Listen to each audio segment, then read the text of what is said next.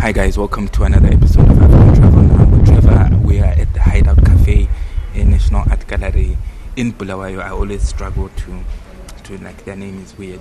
Hideout Cafe is like a really cool cafe thingy. They've got like vegetarian drinks. You should try out Mchabezi Have a King breakfast. Like, it's weird that we call him Have a King, but that's another politics of food and stuff. And I'm really honored today to have Prince Macriza made me book. I'll ask him to introduce himself and what he does. Okay, thanks for having me. My name is Prince Sivano Mahlamu. I am a content creator, producer of a show that's known as Macriza Made Me Cook. I also double up as a cook, and sometimes, because of time, I'm also a fitness trainer. Love traveling. I'm a backpacker, and love music. Loves music. Yeah, so like I'm trying to get Prince to join me at some point in this journey to try and document food and eating and like, you know, like they always call authentic African cuisine, what, and then they serve you rice and what. Yeah. So that's another conversation. So my first question is like, how has COVID changed the way that you work? Okay, I think when starting the channel, we started the channel at, I think it was just a week before COVID hit. So our first video was, I think, on the 21st of February, and I think COVID hit about 2 weeks time. So I think, to me, on the content side, it was a blessing in disguise, because what COVID did now was like, okay, let's shut down the world for a moment. Let's put people in their corners. So when you're in the corner now, you have to start thinking now. You have to start, what am I doing? What are my plans? So within Macriza, that's why I think the conceptualization of the whole program was sort of like built when COVID started. But on the other hand now, as a traveler, Ashman, you know, us as Africans, we're travelers. It's within our DNA, it's in to us to move from one place to the other. So when they also shut us down, it was also, the body was like, what's going on here now? And I think mentally also was challenging on my side, not getting to meet, going to rural areas, going to the parks, just around Zim. So it was difficult, especially the first lockdown. That one, which was very, very tight, was difficult on our side. But like I said, I think it was also blessings in disguise. It was a blessing in disguise, and also opportunities on our side on how can we. I think from a tourism perspective, we always used to go around pitching ideas. We are a fan of domestic travel, local travel, so much inspired by what Short Left is doing in South Africa. Everyone wants to do a short left. Everyone wants to do a short left across the continent. Across the continent, because I think it's a good prototype on what they're doing in encouraging people to go. Because I always find it strange. You find when you go to Vic Falls, there's a person who's never been to Vic Falls who stays in Vic Falls. There's a problem there. You go to Nyanga, there are people who have never gone to Vumba Mountains. So I think it was also a call on how the domestic side of tourism can utilize that gap. But you find, we would say, okay, we understand why people don't travel domestically. The issue of disposable income.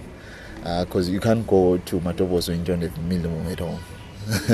So it was now mixing those two, and how these operators, these organizations could now scale up on domestic tourism.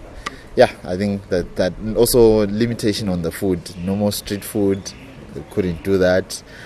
Our shoots were also limited in where we were to go, because if you look at the show, we are predominantly in the rural areas. We're predominantly on with our backpackers.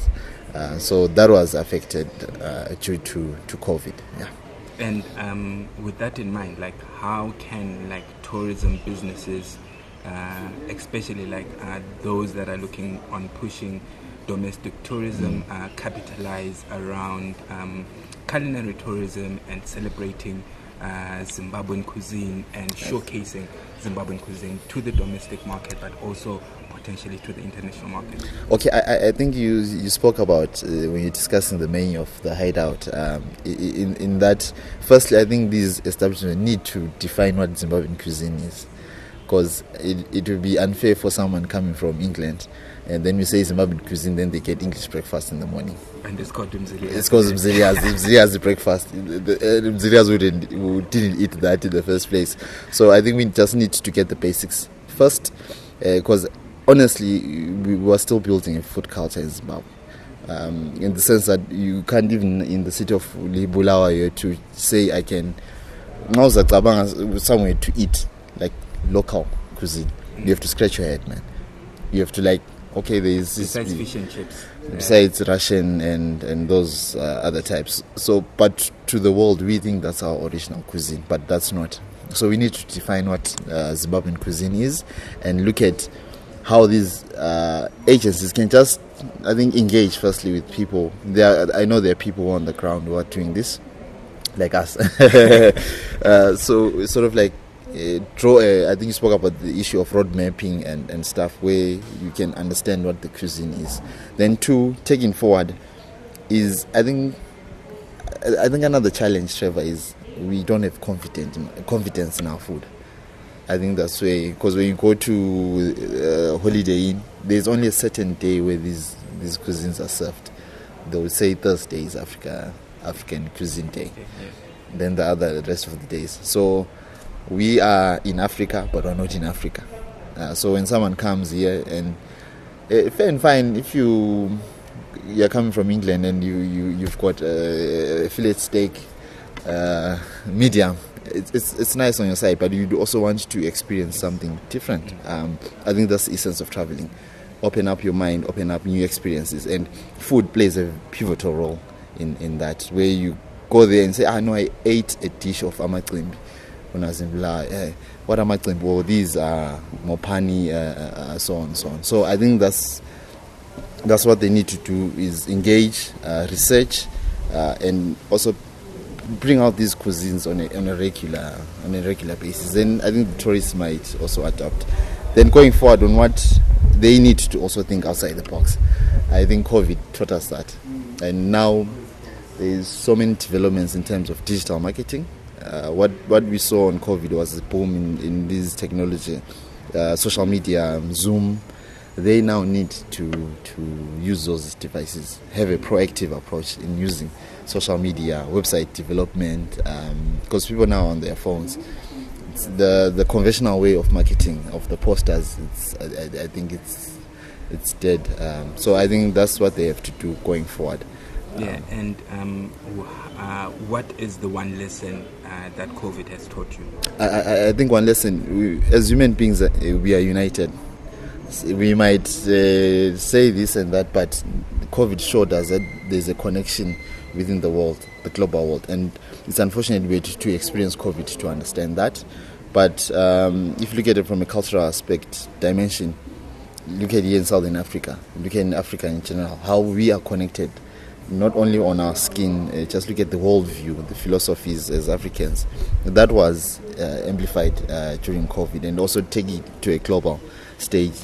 What happens to another country can actually have impact in a country like here in Zimbabwe. So there is a global connection, which we call globalization. That was evident during COVID. And I think also coming together is also important, because there are times where I think COVID had an issue mentally for, I think, the mental cases, the rates of depression, rates of going up. It was important also to understand that COVID put us in a box, but we also had to, like I said, think outside that box. Yeah, and for someone who is visiting Bulawayo or the Malet-Tebeleland region, to be specific, where is the one place you'd recommend for them to go and eat out, and what would you recommend for them to eat?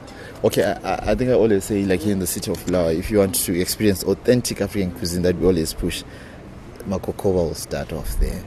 If you just go to the townships, it's you'd get, because also the food has to also be accompanied with an experience, with emotion, getting to mingle with people. You just can't go to a restaurant and they just offer you food and you just leave with the full time, but there's nothing that you have experienced. So I think Makokoba. Then if you go outside, any raw area, man, Matopo was, that's one of my favorite to go areas.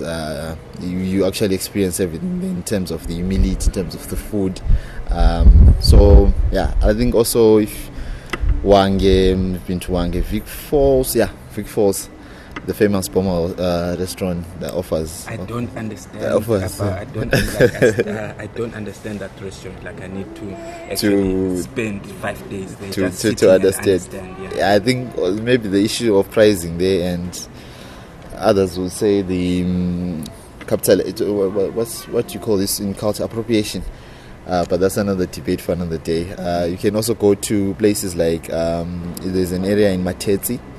There are places that sell authentic indigenous food. There's also Vic Falls, just between, I think, 10 kilometers before Vic Falls. There's a guy called Culture Shanguli. He does also a fabulous job in presenting the local cuisine in Zimbabwe. Yeah, but in Bulawayo, I would recommend in Makokoba. I think Makokoba for me. We've actually done a documentary there, so we've actually spent a week shooting the place. It's not. I loved the when you went into the house. I remember the episode when you stayed in Makokoba and explored the. Yeah, because also what we have on the show is what's called township tourism, and I was inspired by what they do in Soweto. It's like Soweto is like, okay, this is the place that they built for us during apartheid, but it's not fair. But let's just take it and see what we can do, utilize it to the best of our abilities. So you look at Soweto, you look at Orlando and so on. So I was like, why can't we have the same system? Like, why can't I just go stay in Makokoba and also encourage people to open the Airbnbs aside? Go have a location experience. Stay there for 5 days. You won't be mugged. You won't be mugged.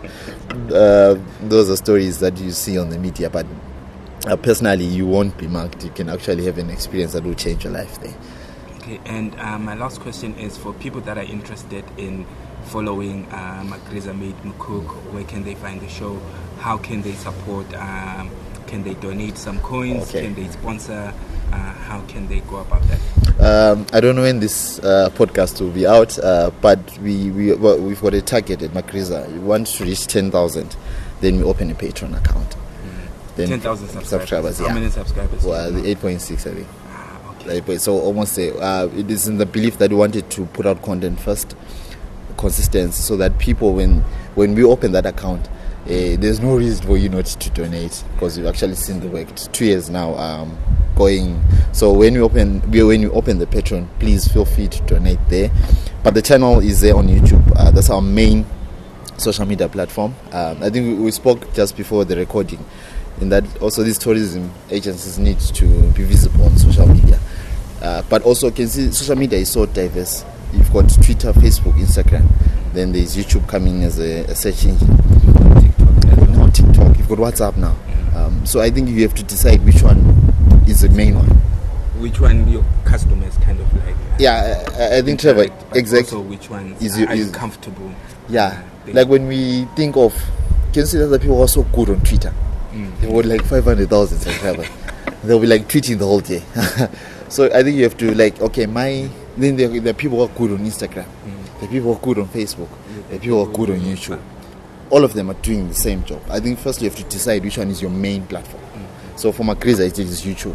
Then the other platforms support YouTube. Yeah. So if we don't post on social media, it's okay. But if we miss YouTube, it's a problem, because we've got a relationship. Actually, we say we were hired by Google to do the work. So it's like we miss a day and we've absconded a day.